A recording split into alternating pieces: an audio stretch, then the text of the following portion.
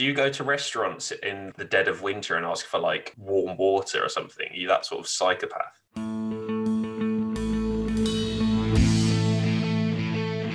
The Drop Back with Sam Lewis, Matt Burns-Peak, Joe Costanzo and Stan Wilson.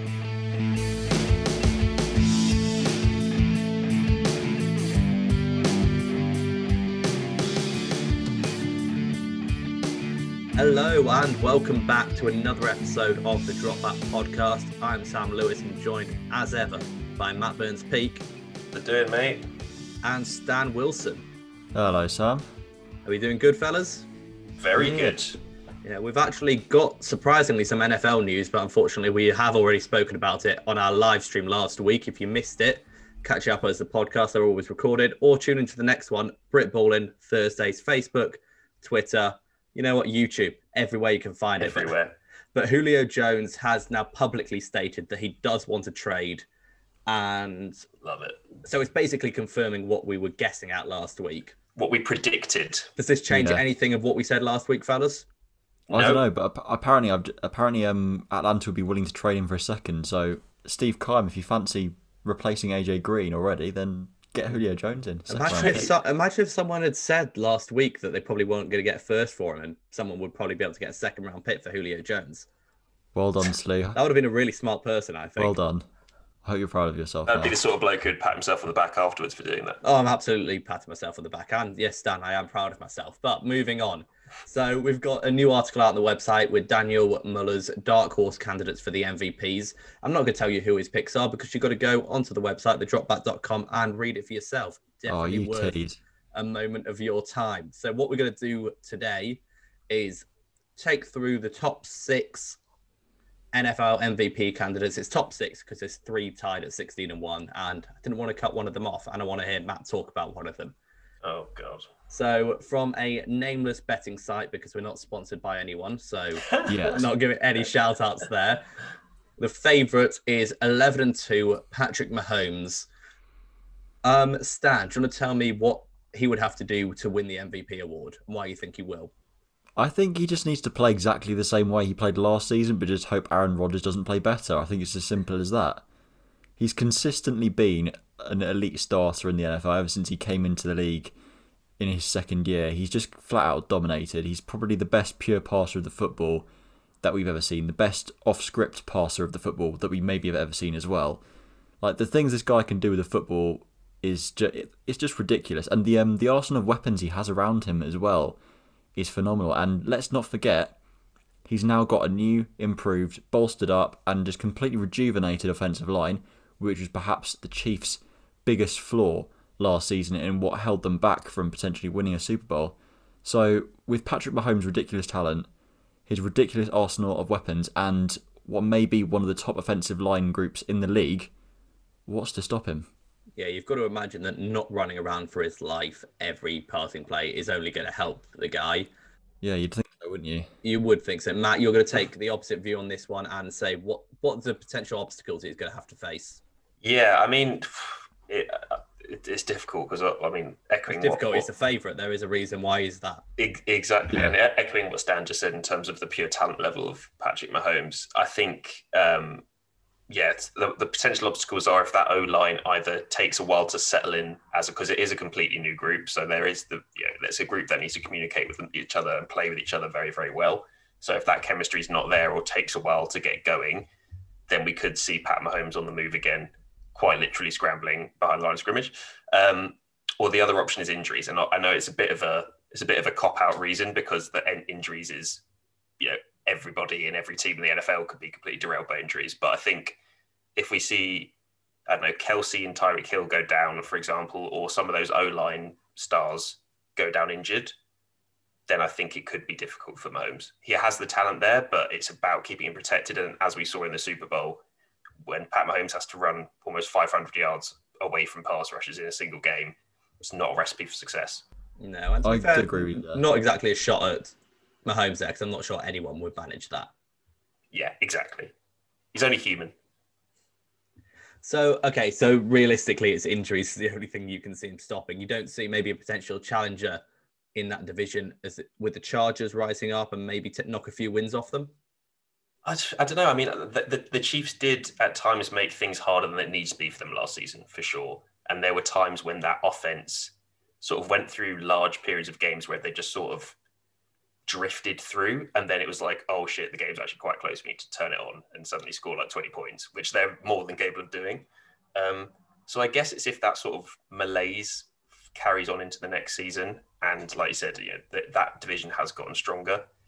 But I mean, it's difficult to see past if Pat Mahomes plays as he has played over the last 3 years, then he is the best quarterback in the league from a talent and arm talent point of view. So yeah, fair enough. And you know what? While we got it, Matt, you got away with it for the first one because I didn't give you a warning. No saying injuries is the reason why someone's going to have to overcome something because it's just bullshit. That's it. It's an easy cop out, fellas. None of that. You're both better than that. All right. Lack of O-line chemistry. There you go. I'll hang my hat on that. Nice. All right, so let's move on to last year's MVP winner, 7-1, Aaron Rodgers. Potential Green Bay Packer. We'll see what happens there. Matt, what does he need to do to win the MVP? I mean, he needs to keep throwing the ball to Devontae Adams because it feels like every time he does, that ends up being a touchdown because of the chemistry that they've got. I mean, I guess sort of really lean into the chip on your shoulder angle as well. Like angry Aaron Rodgers plays some outrageous football. I mean, normal Aaron Rodgers plays some outrageous football, but angry Aaron Rodgers with something to prove sort of vendetta is even more dangerous. So, I mean, yeah, if he plays like he played last season and he can sort of look past all of the drama of this offseason, he is, one of the best passers we've ever seen in the league. And that offense is still, if he ends up staying in Green Bay, then he's still got some major weapons there with Devontae Adams, Aaron Jones returning as well.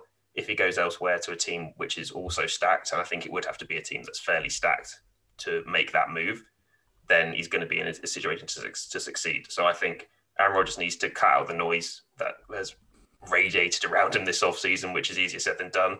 And yeah, if he can play with that sort of ruthlessness that he played with last season, then he's going to run someone very, very close. And I don't think that division is particularly strong at the moment as well. It's there for the taking. Yeah, Aaron Rodgers does seem like that type of guy that plays almost better when his back's up against the wall. Remember his whole relaxed thing from a couple of years ago. Doesn't really seem to feel the pressure or the outside noise in the same way. But Stan, what could get to him if it's not for the outside noise?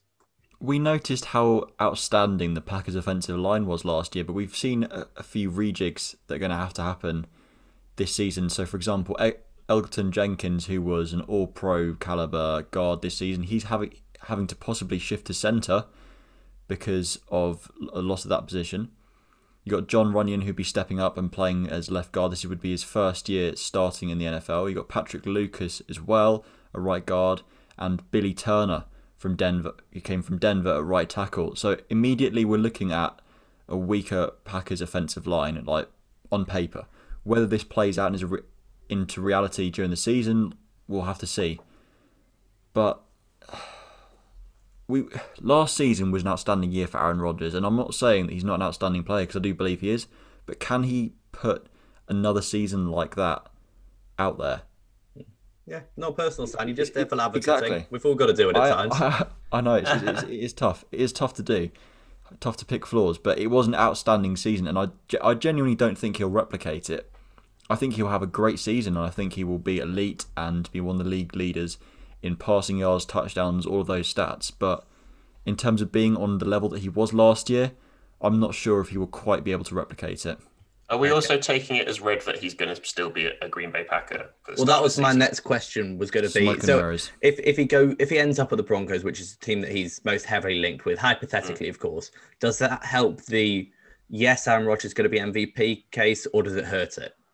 I think it helps it, to be honest. I don't know. I'm not a massive fan of the Broncos roster, to be honest with you. That played out so well that we've got it this way around. Stan, you go first on this one.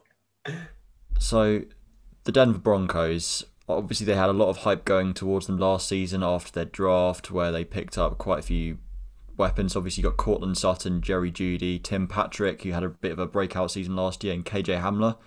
But their offensive line, for me, is not good enough for a player like Aaron Rodgers, who likes playing out spread formations, who likes to be able to stand up in the pocket rather than having to scramble around. Like, he works well under both situations, but you can't have You can't have Aaron Rodgers playing at an MVP level behind a weak offensive line, which is what the Broncos currently have. You got to remember as well, without Juwan James. Yeah, exactly. We're yet to see a breakout year from Noah Fant as well. I predicted it would happen last year, but there were injury struggles, Drew Lock struggles, and just all sorts of struggles you can imagine for them. So Noah Fant hasn't quite broken out yet. So I think he will break out, but it'll take some time for him to find his flow during the season. Just Cortland Sutton, I'm not going to say this will affect him, but injury struggles there as well. Like he finished the season injured last year. And we're just yet to see a full season of this offense, and so that's why I'm reluctant to back them at all. Yeah, it feels reminiscent of the Browns a couple of seasons ago, where you see a few shiny pieces and then we go, oh, look, they're going to be really fun. And exactly, that's and exactly we forget how it that was. football is built from the inside out, and it's easy to get distracted by those flashy skill position players sometimes. Exactly, yeah. And not to brag, I wasn't high on that old Browns team that when everyone was Browns to the Super Bowl, Browns to the Super Bowl, like, I think it was 2 seasons ago. I wasn't on that, and I'm not on this Broncos hype train, and I wasn't last season either. Like, now I'm on the Browns hype train, but Broncos this season, no. All right, Matt, Aaron Rodgers on the Broncos, is that still an MVP potential season? I think so, simply because we've seen Aaron Rodgers, and it's well documented Green Bay's lack of ability with surrounding him with top class talent, and we've seen Aaron Rodgers and Devontae Adams have a fantastic relationship, and Devontae Adams is one of the top wide receivers in the league, no question. Outside of that, the running backs are decent. They've got a lot of sort of middle tier playmakers, especially at the receiver position. No one really stands out, particularly at tight end anymore. Like, his offense that he's managed to do amazing things with isn't that loaded in terms of weapons. So for me, if you put him into the Broncos offense, where they have so many weapons and it's quite a young offense that we didn't really see click fully last season. And I guess it comes down to how much of that you want to put on Drew Lock's shoulders. Personally, I'd put quite a lot of it on Drew Lock's shoulders, because I think he had, a dress rehearsal as an NFL starter and completely fluffed his lines. So I think you put Aaron Rodgers in there with the professionalism and the experience that he has to galvanize that young offense. I think you could see not only Aaron Rodgers have an MVP caliber season, but also those young stars like Noah Fant start to break out and show consistently why they're so highly rated. I just can't get over the offensive line though. Yeah, granted they've got a great running game as well. They've got Melvin Gordon, Javonte Williams, and Royce Freeman all in the same backfield. But it's don't just the throw offensive Royce line. Freeman in there, Stan. That's so disingenuous, man. You don't believe that. He's not on those two level. He's a good RB3, okay? Okay. His RB3 is good. That's a pretty high level. Okay. But, yeah, their offensive line is what's going to hold them back. Yeah, I mean, again, that was a similar argument that you had for Green Bay being an issue for him to win the MVP, so can't fault you there. The number 3 on this nameless list is Josh Allen, 13-1. Saw him take a huge step last year right into this conversation. Will he stick around, or do you think he'll drop off a bit this year? Stan, let's hear your pro. My pro, do I have to go pro? I was kind of hoping to go against here. Unfortunately, you're pro because So that's contrary. the way the bones of Lane. Dice of Bones Lane? of I Lane? don't Who are know. you killing? Josh Allen, apparently. But Yeah. Let's hear it, Stan. You want to hear why I'm for Josh Allen being I do. MVP? I do You want to hear it? You've got to be convincing. I've got to be convincing. Well, it's pretty much the same offense as last year. Not many changes apart from the loss of John Brown. Who didn't really do a whole lot, to be fair to him. Oh no, John Brown. I think he did have quite a good season, John Brown. He did the year before as well. Like, he took a little bit of a step back, but he was still a solid starting level wide receiver too. You've got a great offensive line protecting Josh Allen. The offensive coordinator, Brian Dable, managed to stay around, didn't get hired as a head coach, which some thought he would, so you've got consistency there. You've got Emmanuel Sanders joining Cole Beasley in the slot, or perhaps he could play a wide receiver 2 role, who knows. You've got Aaron Rodgers' boy, Jake Kumaro, sticking around there as well. A little tidbit God. for you there. Oh God. It's good enough for Aaron Rodgers. He's definitely good enough for Josh Allen. Exactly. I mean, is losing John Brown for Emmanuel Sanders, is that a huge blow, really? I think it is. Look, I know I've just given you the reasons why he should be 4, but that is a big loss for me. I was expecting them to pick up a wide receiver 2 in the draft, but they didn't. Unlucky. So you can really tell you're ahead there. You got nothing else. You just think Josh That's Allen's going to it. stay at that sort of level. It's another year in Dable's system, though. Is that just not going to help him out even more? I think it will help him, but when you look at the running game, unless Matt Breida can become their RB1, there's nothing there. That's fair. Matt, so do Stan's job that he's yearning to do and tell us why Josh Allen won't win the MVP. Yeah, I mean, first off, spoiler alert: Matt Breida does not turn into an RB1. It doesn't happen. Doesn't work. We've tried it. Doesn't happen. So yeah, I mean, the run game still worked for stinks. 4 weeks in San Francisco. Yeah, brilliant. Best 4 weeks of his life.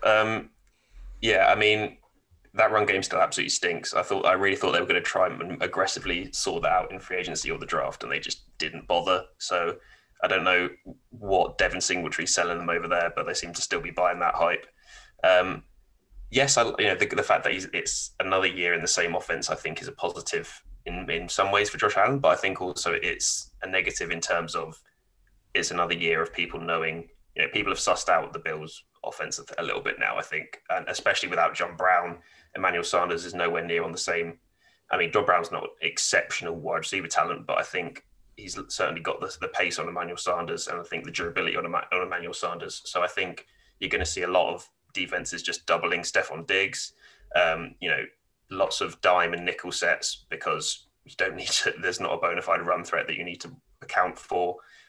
We saw a lot of Josh Allen having to do that heavy lifting on the ground, and another season of doing that is going to eventually take its toll on him physically.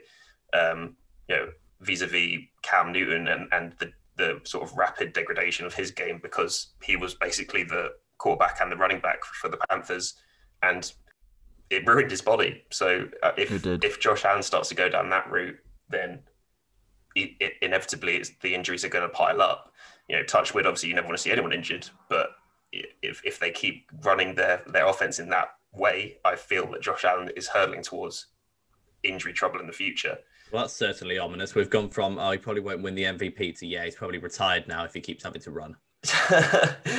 Yeah, or maybe I'm not trying to be a massive downer on him. Like he was amazing last year, but I worry about how that offense is constructed because of the lack of running game outside of the quarterback, and I think that's always a dangerous way to build your offense.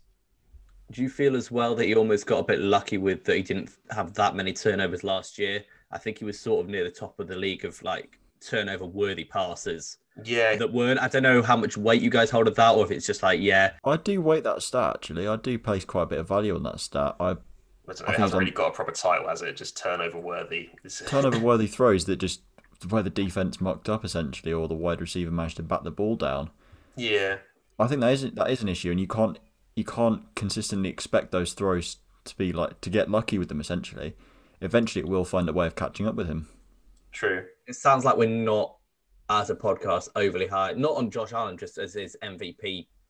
No, I'm not that sold on it. And also, like, when you look at the defenses in that conference as well, like, not even being biased because, the Dolphins defense was decent last year, but inconsistent. But also the Patriots defense has gotten always good. Yeah, always good, and gotten some stars back and signed well. The Jets, Robert Saleh probably looking to sort of install that physical ethos like he did with the 49ers. And you've got to think they've hired a defensive coordinator as a head coach. Like, that is going to be an area of the ball that they're going to concentrate on as well. So potentially facing more difficult defenses regularly is going to be an issue too. Yeah. I wouldn't have a problem with this team, and I wouldn't have a problem with it as much if they'd literally just drafted a running back and drafted a wide receiver too, who isn't like Gabriel Davis. I mean, to be fair, the point that we were making before the draft, the thing they needed to do was improve their pass rush, and they did go out and do that. But true, you have to question whether that's going to help the offense take the next step, or if it's going to improve the team as a whole.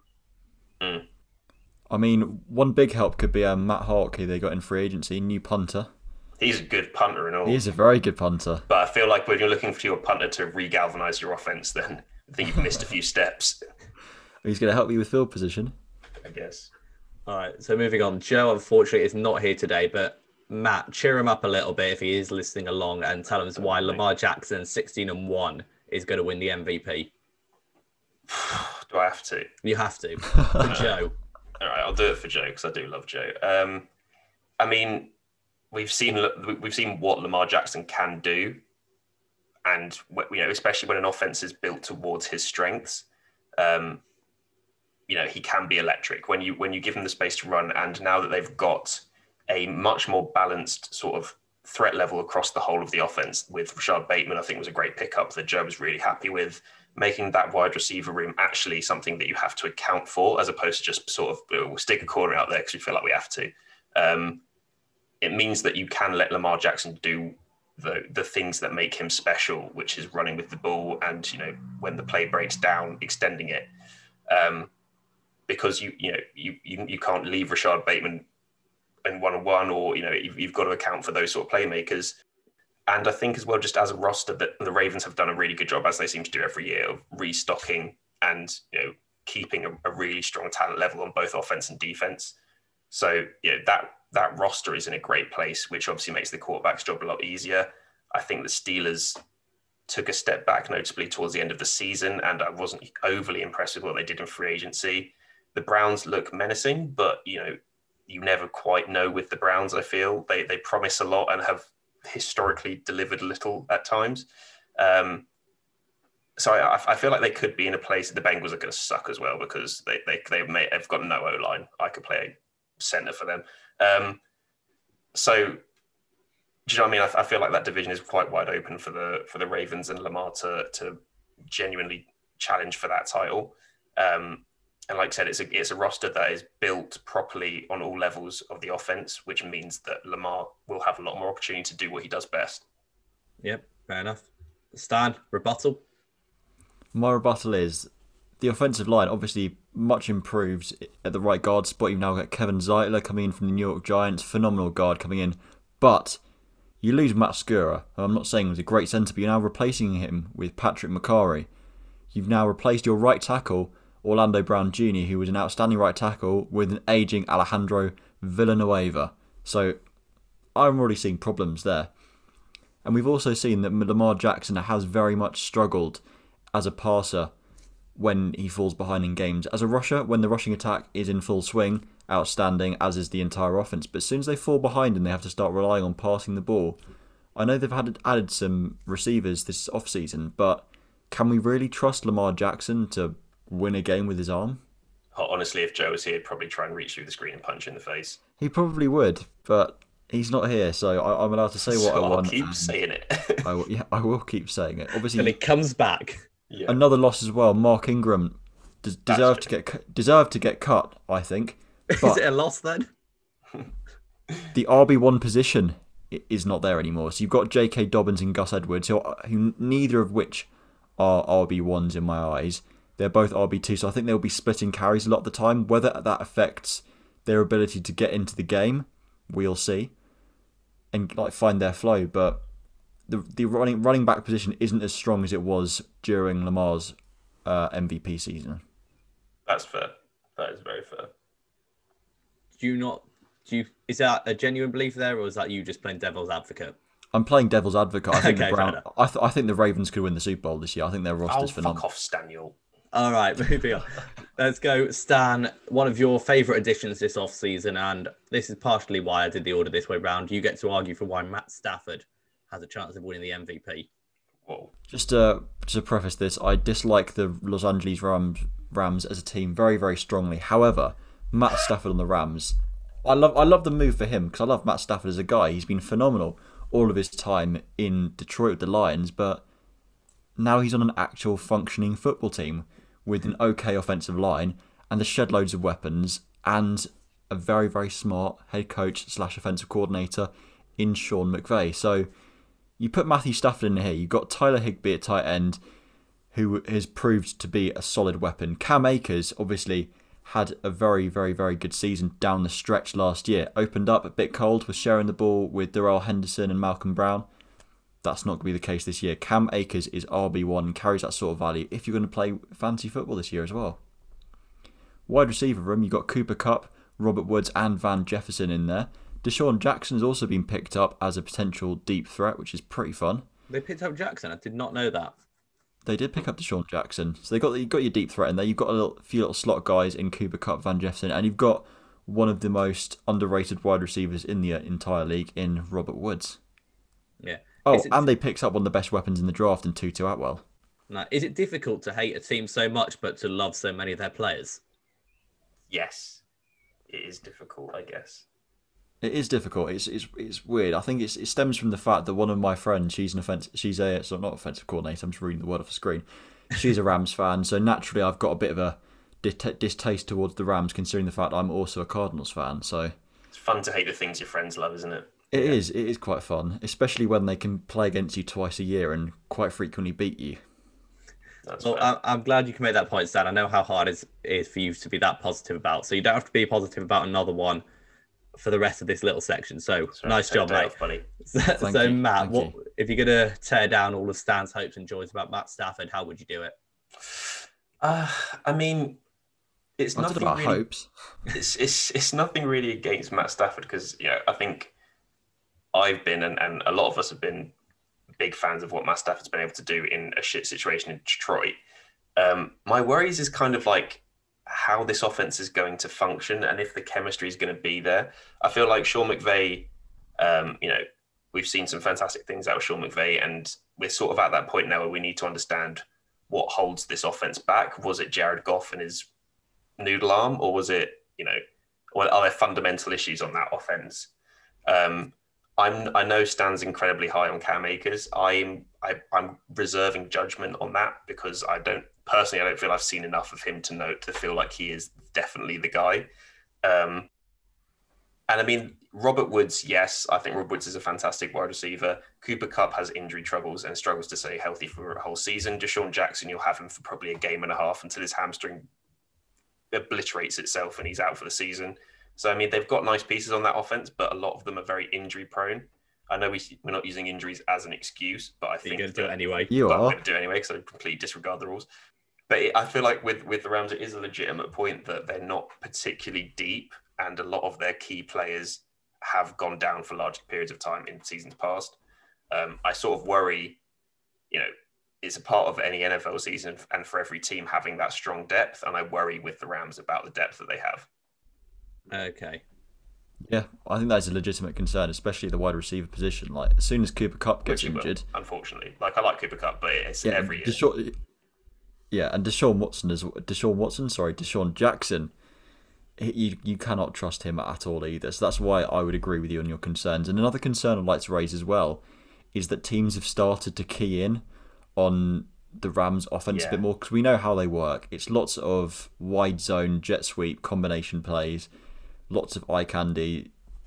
But teams have started to clock onto it a little bit more last season compared to the first season where they ran it, where they just completely dominated. So you've got to wonder about that and the offensive line. That is also just to piggyback off that as well, Stan. That is kind of the problem with when you have teams whose offenses it's a very, very set playbook, which doesn't really change much depending on personnel, which is what Sean McVay tries to do. After a length of time, teams start to understand the keys and start to read it a lot more easily because they know that no matter who it's going to be out there, it's going to be very similar looks. Which is why I think that's part of the benefit from bringing Matt Stafford in, that you've got a guy that you can trust to read the field a bit better. Because there were rumours, weren't there, that basically Goff was having McVay talking his headset all the way through till the headset cut out and wasn't really able to audible past that point. Just having a veteran who is more talented than Goff, does that not give a huge boost to this offense? You can call a lot more stuff. Definitely. I think it does. Yeah, it means they can add versatility to the offense, whereas perhaps they couldn't in the past. And you've also got a guy who can throw the ball all over the football field. He can spread it out, and he's got a much, much higher football IQ than Jared Goff, who plays still like a second or third year player. Like, he just doesn't have the same football knowledge and ability to read a field that Matthew Stafford. Sorry, my brain's all over the place today. Like Jared Goff's passing. Yeah. But exactly. I mean, that's a fair point, to be firstly. But then the counter to that is, yes, you've got this guy who is able to do more and has that veteran knowledge, but Sean McVay's got to let him do it. At this point, we need to understand whether Sean McVay is just a coach that is like, I'm going to tell you exactly what you're doing, and this is my offense. You're doing this play, or you're switching to this play. No ifs, no buts. That's how I want to run it. Or if he's going to sort of let that responsibility hang a little bit more with the quarterback, which we haven't seen him do yet. Potentially because Jared Goff's shit, potentially because he's just that sort of coach. Like, this is what we're going to find out. I think the offense does quite rely on the play order. Like, I think they will script the game a lot more than other teams maybe would, because of the amount of different looks they throw at you out of the same packages. So maybe they script they play a lot more, so it's more set and there's less freedom. than, say, a quarterback who runs in a spread offense. So, for example, a guy like Patrick Mahomes, when he comes out in like a 2x2 set, he's going to have all the freedom in the world for different tags, different keys that he can check pre-game and adjust based on those. Yeah, that's a fair comment. All right, so let's move on to our last MVP candidate, and this is the actual reason I did it in this order with you two. I hate to keep secrets for you, but Matt, can you tell me why 16-1 Tom Brady is going to win the MVP? You're a fucking Slew, I love you. piece of shit. Yeah, I'd love to, mate. Basically, he's got the same offense as he did last season. Literally the exact same offense, which we've spoken it to death, but I don't understand what GM wizardry they did to be able to keep Super Bowl winning starting 22 on both sides of the ball on the same team. It's physically paining you to say this. Because it is. They took a while to sort of get going last season, especially early doors. The Bucks struggled out of the gate, but when they hit that chemistry and that groove and that relationship between Arians and Brady sort of ironed itself out into the best and most efficient work relationship they could, we just saw the Bucks hit a different level. And we know what Tom Brady's capable of, especially when he's doubted and counted out, and he proved that. And I think, a full season under his belt with that offense, plus the off season, that chemistry in that group's going to be insane because they've literally played together for what feels like ages. That group is completely bought in with the message, on the offense, what they're trying to do with the ball, and as a roster as well. Like, to be able to get all 22 of those players back, I think is testament to the sort of camaraderie and the locker room that they've managed to build there as well, which Brady will be a part of. So I think he's in a great position in terms of he knows what he's dealing with. He's got a stacked offense. He's got a lot of say over what happens with the Bucks offense as well. Like, if it gets some way through the season before the trade deadline and something's not working, Brady has the freedom to be able to work with Arians to correct it, and he's got one of the best offensive minds we've ever seen as his head coach. So yeah, loads and loads of reasons why Tom Brady is going to excel again this season. Which puts him in the MVP conversation, which really hurts. Well done. All right, Stan, let's hear your rebuttal. Cheer Matt up a little bit. That was fucking horrible. So my argument here doesn't centre around how the Bucks are going to be a bad team this year or how the Bucks are going to take a step back. It's going to centre around the fact that Tom Brady himself will not win the MVP award. Yes. Now, that's not to say he's not going to have an incredibly successful season, but the way the Buccaneers offense works with Tom Brady, I don't think it allows him to be MVP, especially considering the fact that he plays as very much still a dink and dunk QB. Sure, he takes more deep shots than he ever has, but he still won't take nearly as many deep shots as a guy like, say, Josh Allen, Aaron Rodgers, Patrick Mahomes, and it's very much a statistic award.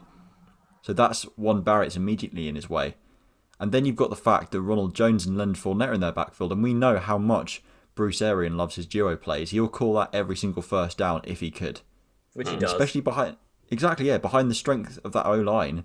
Why wouldn't you? That's my argument for Tom Brady not winning MVP. I genuinely don't think he will win MVP or really come too close, to be honest with you. But I do think the Bucs will still be an elite team. Fair enough. It's hard to make that argument that he will when, like, you've got the dink and dunks, which has won him MVPs in the past, but then you've got Mahomes and Rodgers, Josh Allen that are doing highlight plays every single week, and it's easier to put a little film package together. That's where the league's going. Exactly. The other argument probably against Brady is the fact that how dominant their Bucs defense was. Was that almost a strength of the team down the stretch? That it was almost when they came together after that Week 13 bye that they were the ones that shut down the Chiefs in the Super Bowl. Yes, Brady and the offense didn't play badly, but that Bucs defense was lights out throughout the entire playoffs, and that basically what won the Super Bowl, not Brady. Not that Brady lost them it, but they were somewhat carried by that defense. 100%. I don't know if carries the right word. I felt that was no. You said your point now, Matt. You could be. So I can jump off that. Yeah, maybe not carry as much, but that was, I think, the strength of the team. It deep in the playoffs. Yeah. I think it was complementary football. They both played for each other. They both played well, and just because the defense is playing as well as the offense doesn't mean they're better. I think they both played their role in this, as a winning football team has. I think it's a fair point though. Like, the Bucks are, that I've got a good offense and they've got a very good defense as well. Like they are a well-balanced team. They are well coached. It doesn't need the quarterback to do hero ball to be able to win the games because they can win it on defense. They can win it with just, using their matchups on offense, right? So it doesn't really need Brady to be making those highlight reel plays, which, as Slew said, that's kind of starting to be the MVP, package is the big plays, the wow moments. And that's never really been Brady's scene. Brady does the dink and dunks. He's super accurate. He's super efficient with the offense, but he's not really the type that's going to wow you in terms of like, I can't believe the play I've just watched Brady make. So he doesn't really lend himself in that sense, especially at this stage of his career, to being a MVP candidate.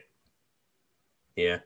All right. So if it isn't just going to be one of those 6, which everyone basically has the number 1 seed in either division and has some highlight plays, who would be a dark horse candidate for winning this award? Matt, do you want to kick us off to cheer you up after some pro Brady talk?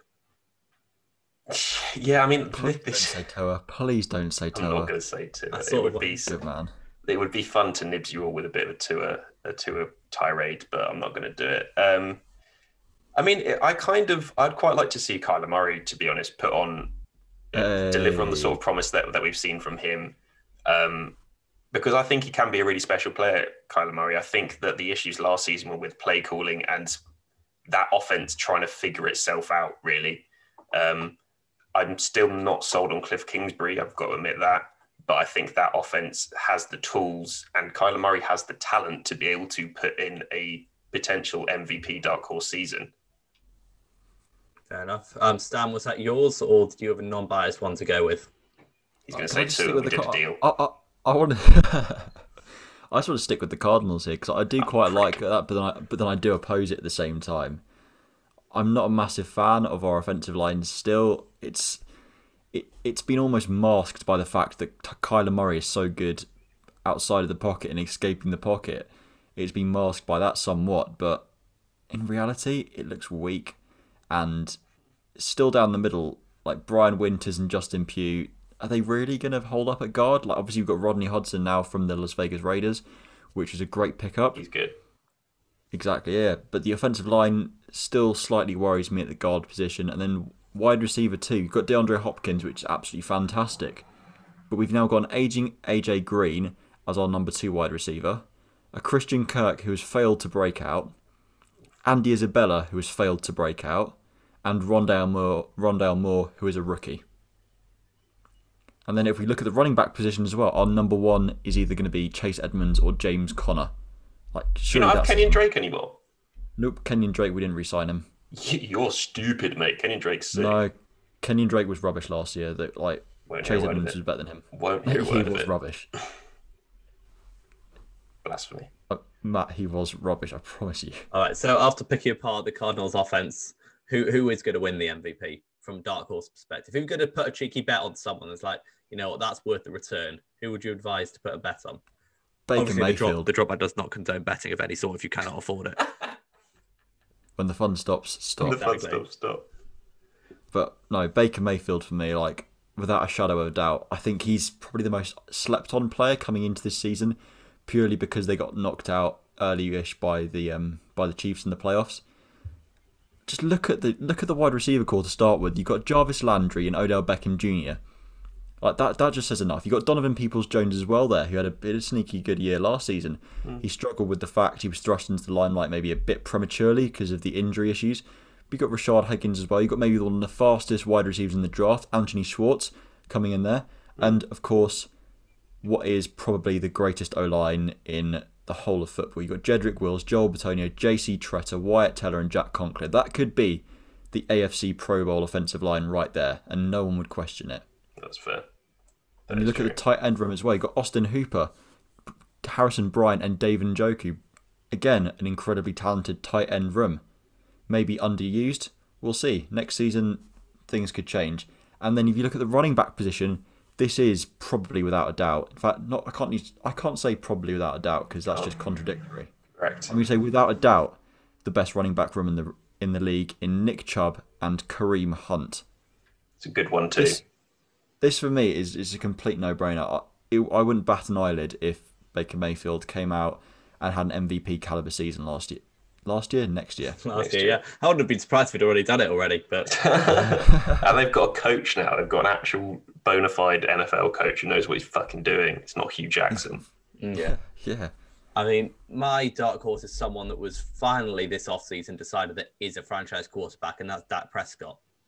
Oh, okay. That's going to hurt. That's going to sting if that happens, isn't it, big boy? It's going to sting a lot. But I mean, I've come around to the fact that Dak Prescott, I think, is a top 5 quarterback now in the league.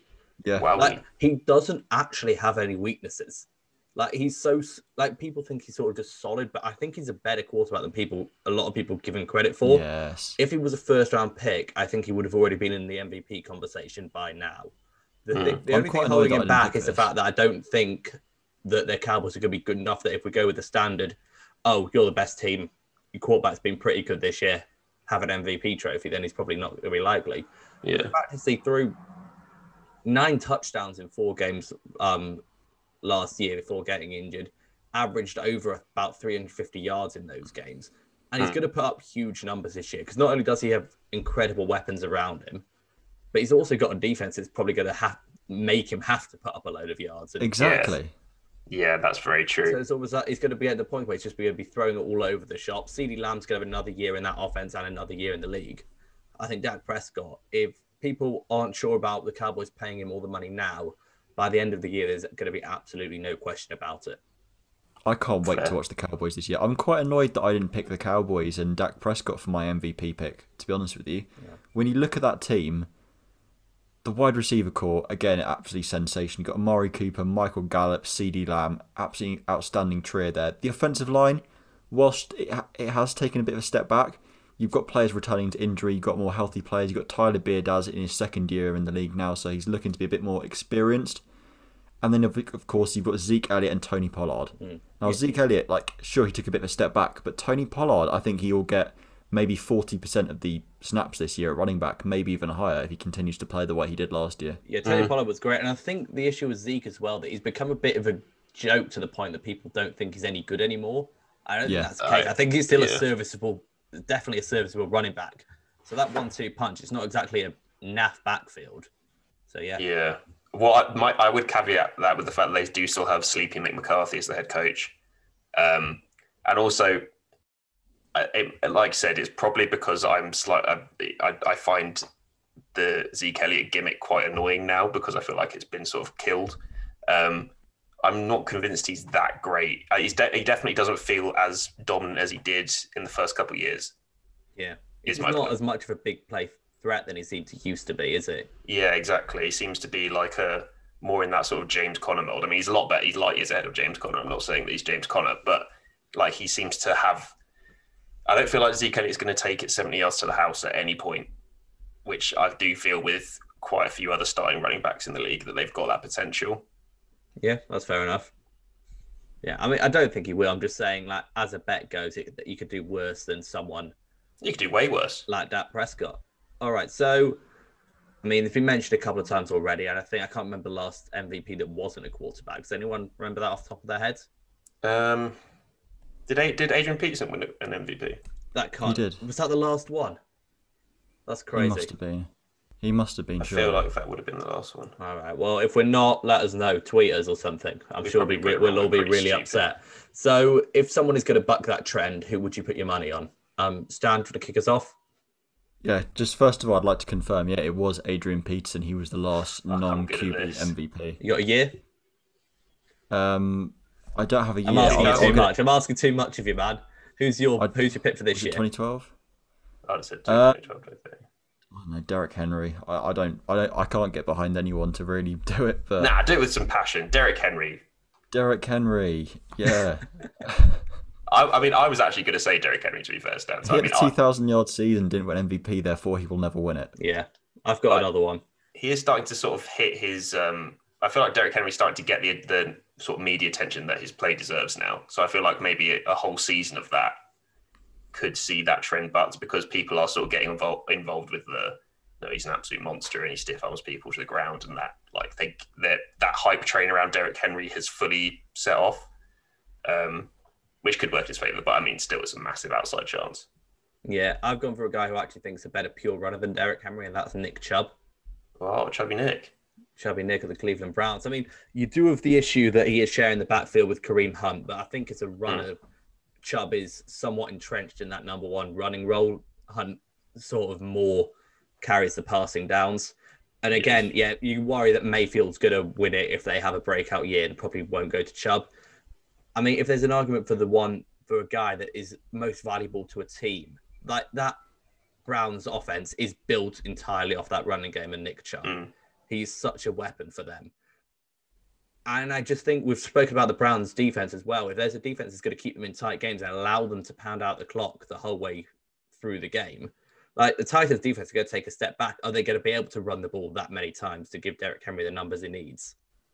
That's very true. So that's why if I had to pick someone to be Chubb, I mean, the only other one I could think, and it's unlikely because he's been so dominant the last few years and he hasn't even had a look in, it's probably Aaron Donald. I mean, if there's going to be someone that he's going to do if he breaks the stat record, which is possible when now there's 17 games.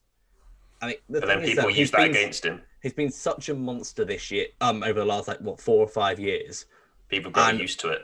Well, not only people got used to it, but he hasn't even had a looking at it. So what does he have to do to be able to even have a shout? So I don't know. You just can't see it not going to a QB for the foreseeable future unless someone has some sort of mental campaign, like a running back goes 1,500 and 1,500 rushing receiving. That's the only way I can see it going to someone else. In which case, Christian McCaffrey, if we're in that conversation of if it would take someone to be super dominant in both receiving and rushing, then Christian McCaffrey, I think, is the only real option. But I think he's the most likely out of all the running backs in the league. It would have to be Christian McCaffrey. Yeah, it's unfortunate though, isn't it? That it's just become that sort of award. No, because it's not. Because if it was best player in the league, then sure, but it's not. It's most valuable player, and so that therefore, by logic, that's always going to be a quarterback. Yeah, I guess so.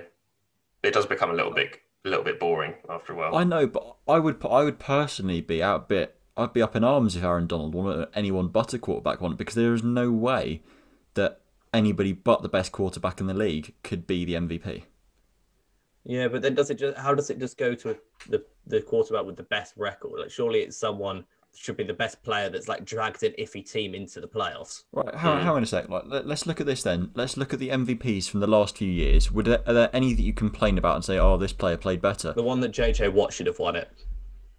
Oh, come on. JJ Watt is never going to be an MVP. Was never an MVP candidate. Sure, he was a great player. Because of people like you, Stan. What would you rather with your pro quarterback bias? God damn it! You're building an NFL team. You've got the number one pick in a draft where all NFL players are in it. You're building like an NFL league from scratch. You've got two players that you're debating picking between, JJ Watt and Patrick Mahomes. Regardless of age, who are you picking? It's a good argument. You're picking Patrick Mahomes every day of the week. There is no way you're passing up on an elite talented QB for a pass rusher like JJ Watt. Should it not just go to the automatic number one seed quarterback then? Should it be one that's got less talent around him and has dragged people up? It should just be the player who's the most valuable, who would add most value to a team. So, for example, if Patrick Mahomes was put on any other team, he would add more value than any other quarterback could if he won MVP that season. It's just the best quarterback in the league. How you want to define that's up to you, but it's the best QB in the league. I would like to see it go to more, we've seen good quarterbacks stuck on shit teams who have, I mean, we spoke about Matt Stafford earlier, right? Like, Matt Stafford has dragged Detroit into, he dragged them to 11-5 into the playoffs. That's what I mean. Like, we can't drag him to a Super Bowl because he's not superhuman. But was he better than Aaron Rodgers? No. In that season, I couldn't tell you. Yeah, that's the thing. It's a season by season thing, and I think there have been times when quarterbacks on shit teams have outperformed quarterbacks. Simply comparing one quarterback to another. Though it can't be on too shit a team because then you haven't added that much value. If you need to at least make the playoffs, because you haven't added the value without. It's not even about that. It's about it's a statistical award because that's the only way you can gauge it objectively. Give it to the guy that throws the most tutties. Make it rain. Yeah, but exactly. If you could do that, then what's the point of having the award? You just may as well call it the touchdown passer award. The Tuddies award. Yeah, that's true. It's got to be a combination. But people add more. You add more value than just throwing touchdowns. It's about elevating the players around you. Exactly. It's got to be a combination of completion percentage, interceptions, touchdowns, passing yards, maybe even rushing yards. So this is literally just make it into a statistical quarterback Well, that's award. what it is. That's literally what it is. Well, on that somewhat depressing note on the outlook of the sport, I think that's probably the end of today's show. Nice. Yeah. Thank you for listening. Hopefully, well, good luck to all the non-QBs out there. Boys. It feels weird arguing this point of view for me, but we'll go with it. So make sure you check us out on social media at The Dropback on Twitter, Instagram, and on Facebook. Our live stream is 7 o'clock every Thursday. Again, find all the details on our socials. Check out articles and more that we've got coming out on thedropback.com. I've been Sam. I've been Matt. And I've been Stan. And until next time, goodbye. The Drop Back with Sam Lewis, Matt Burns Peak, Joe Costanzo, and Stan Wilson.